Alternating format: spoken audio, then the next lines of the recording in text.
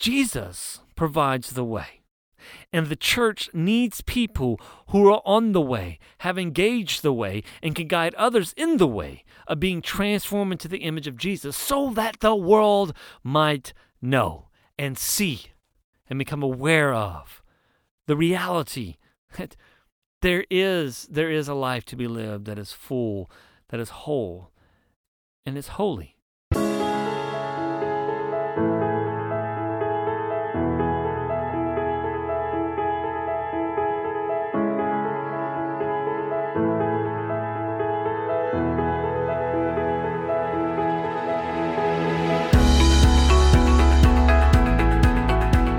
Welcome to episode 26. I'm Adam Como, host of the Walking Closer podcast.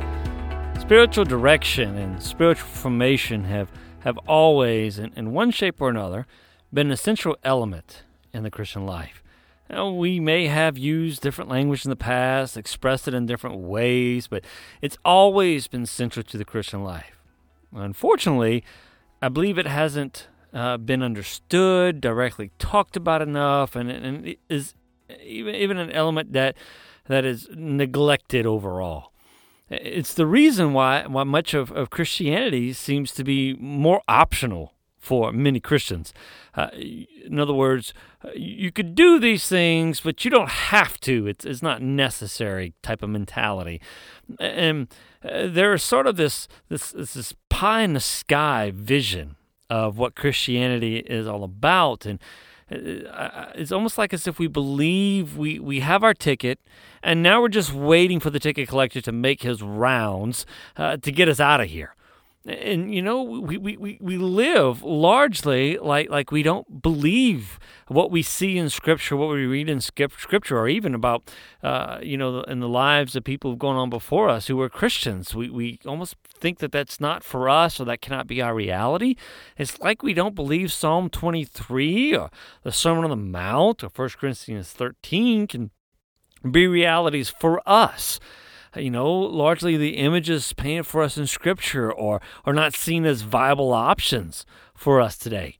We read certain descriptions of how we should be responding and conducting ourselves, and we just simply don't connect with them or see even how it's possible.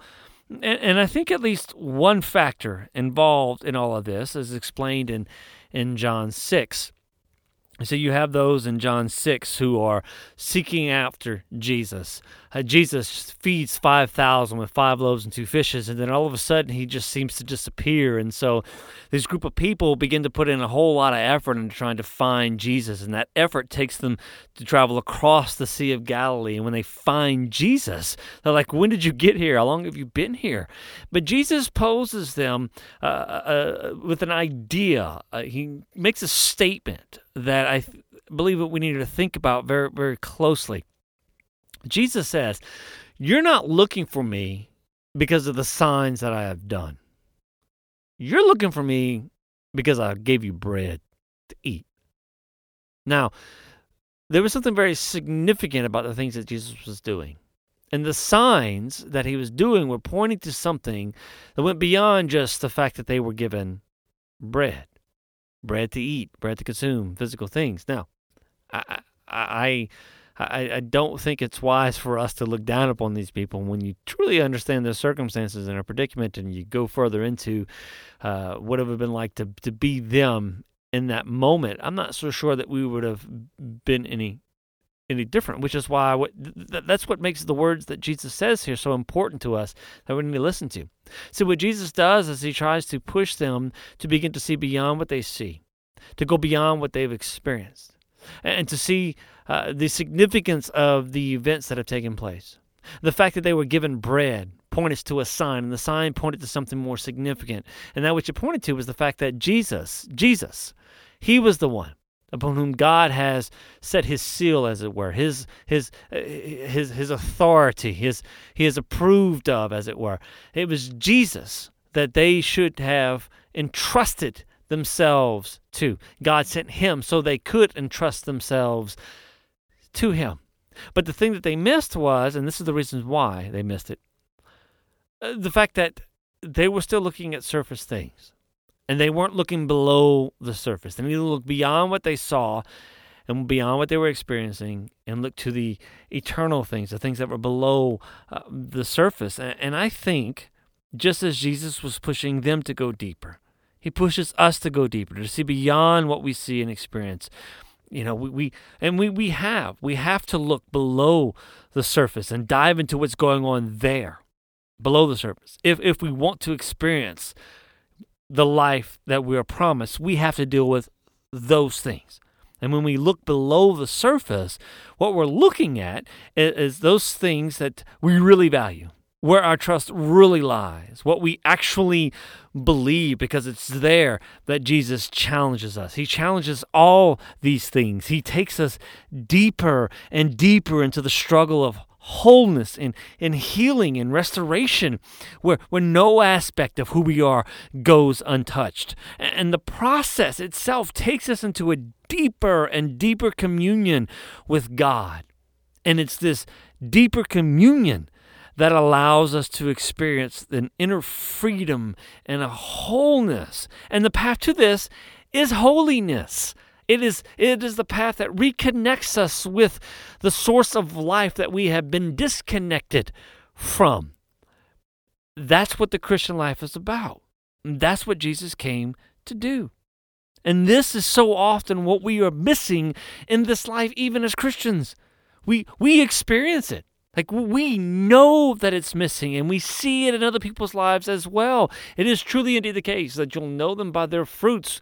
And when you fail to see it, but you believe that you're doing all the right things and have all the right ideas, but you still fail to see the fruit, either you just walk away completely, or you just say, well, I must be misunderstanding some things, or that's just not a reality for me. Or we come up with some idea, some reason, some assumptions, because what we see and what we experience, well, they just don't add up. Well, I think it's really explained really well by Jesse Trotter, who is an author of Christian Wholeness, Spiritual Direction for Today.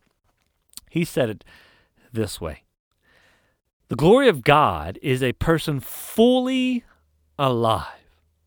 So wrote Irenaeus in the 2nd century. Yet, look about you. How many people seem to be busily contriving to stay half well or half alive? So we overwork, oversmoke, overeat, and overdrink. Think about it. How many of us are just simply trying to barely make it through it all?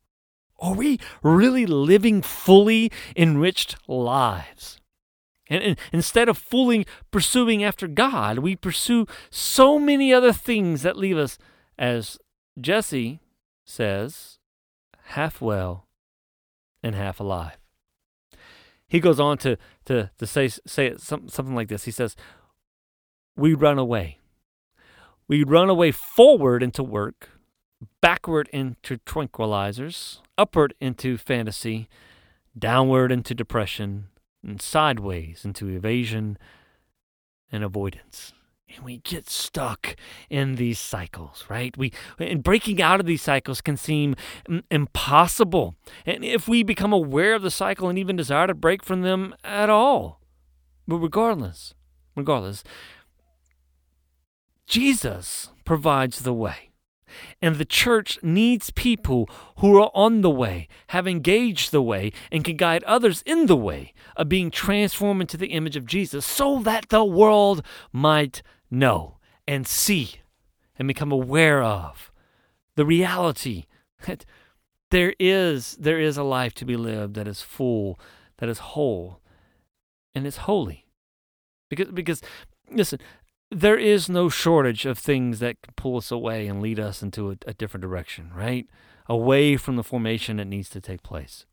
Sometimes it's just a bigger challenge than we are prepared for, right? Sometimes it's just downright difficult. Sometimes it's our own sins, our own habits, our own character issues, the ideas and images that occupy our own minds, right? Sometimes it's just the things that we believe about ourselves and the world around us. All of these and more seem to be ready at the helm to detract us from making any real progress towards being transformed into the image of Jesus. And this is why the church needs people who are on this way, have engaged the way, and can guide others in the way of being transformed to the image of Jesus. The Christian life, the way of the disciple of Jesus, is the process of leading us through this transformation, of breaking out of these cycles. It's a process that carries the mind and it brings it to the place where it is centered on God, on who He is, on His love, on His kindness, His grace, His compassion, His greatness, His power. When we place our minds on the things that are above, it helps to paint this image for us. And one of the reasons why reading Scripture is so important, it helps to set these images of God and who we are and what we are a part of. It helps to set these images in our minds, and in our minds that are occupied with all sorts of broken images, right, that are corrupt. And those images need to be replaced with these images, which is why contemplating various ideas and images presented throughout Christian literature, listening to podcasts like this and other audio forms, and taking in other forms of Christian media, it can prove to be extremely helpful in this process as well. Now, the journey, it also leads to transformed feelings, where we are no longer dominated by the negative feelings that come with things like hatred and anger and jealousy and envy and others. And instead, we feel with those feelings that correspond with love and joy and peace. Now, these are only a part of the entire picture, though. Only pieces of the multi-layered puzzle. And we have addressed these specific aspects, right? The mind, thoughts and images, and the feelings. We've addressed all these things individually, at least to some degree. But as I have said, and we all experience, we all know this, these do not function independent of one another. While we can talk about them separately, inevitably we have to begin to talk about them together and talk about how they relate and affect one another. And this is exactly what we've been trying to do thus far, and hopefully that has been made clear throughout all of the previous episodes of this podcast. We have talked about our minds, that is our thoughts and our images and our feelings that occupy our minds. We've talked about how these work together, how they have been formed and how they formed us. Most importantly, why and how they may need to be transformed. But now what? Where do we go from here? Well, another necessary part of this discussion must include a discussion specifically about the heart. Now, when we talk about the heart, again, the discussion necessarily will involve various things, like our freedom to choose, our own personal wills, and our character. I believe that it was touched on in episode 3, way back almost a year ago, where the terms, the will, the heart, and the spirit are all really referring to the same thing, and that's how I use them. This is how Dallas Willard used them and referred to them, and I think it very helpful and it makes sense. And we'll just rehash this just for a moment. When we say the words will, heart, and spirit, we're talking about the same things. We use the term will when we're talking about the power to initiate, to make choices, right? Which is how we exercise our wills. We talk about the spirit, that is because it's of a spiritual nature, which makes sense because we are created as spiritual beings. And then we refer to it as the heart, and this is how we mostly refer to what we're talking about here. We refer to this as the heart because it's the position, its position as the center or the core of who we are. And our thoughts, our feelings, and our wills or our hearts all function together.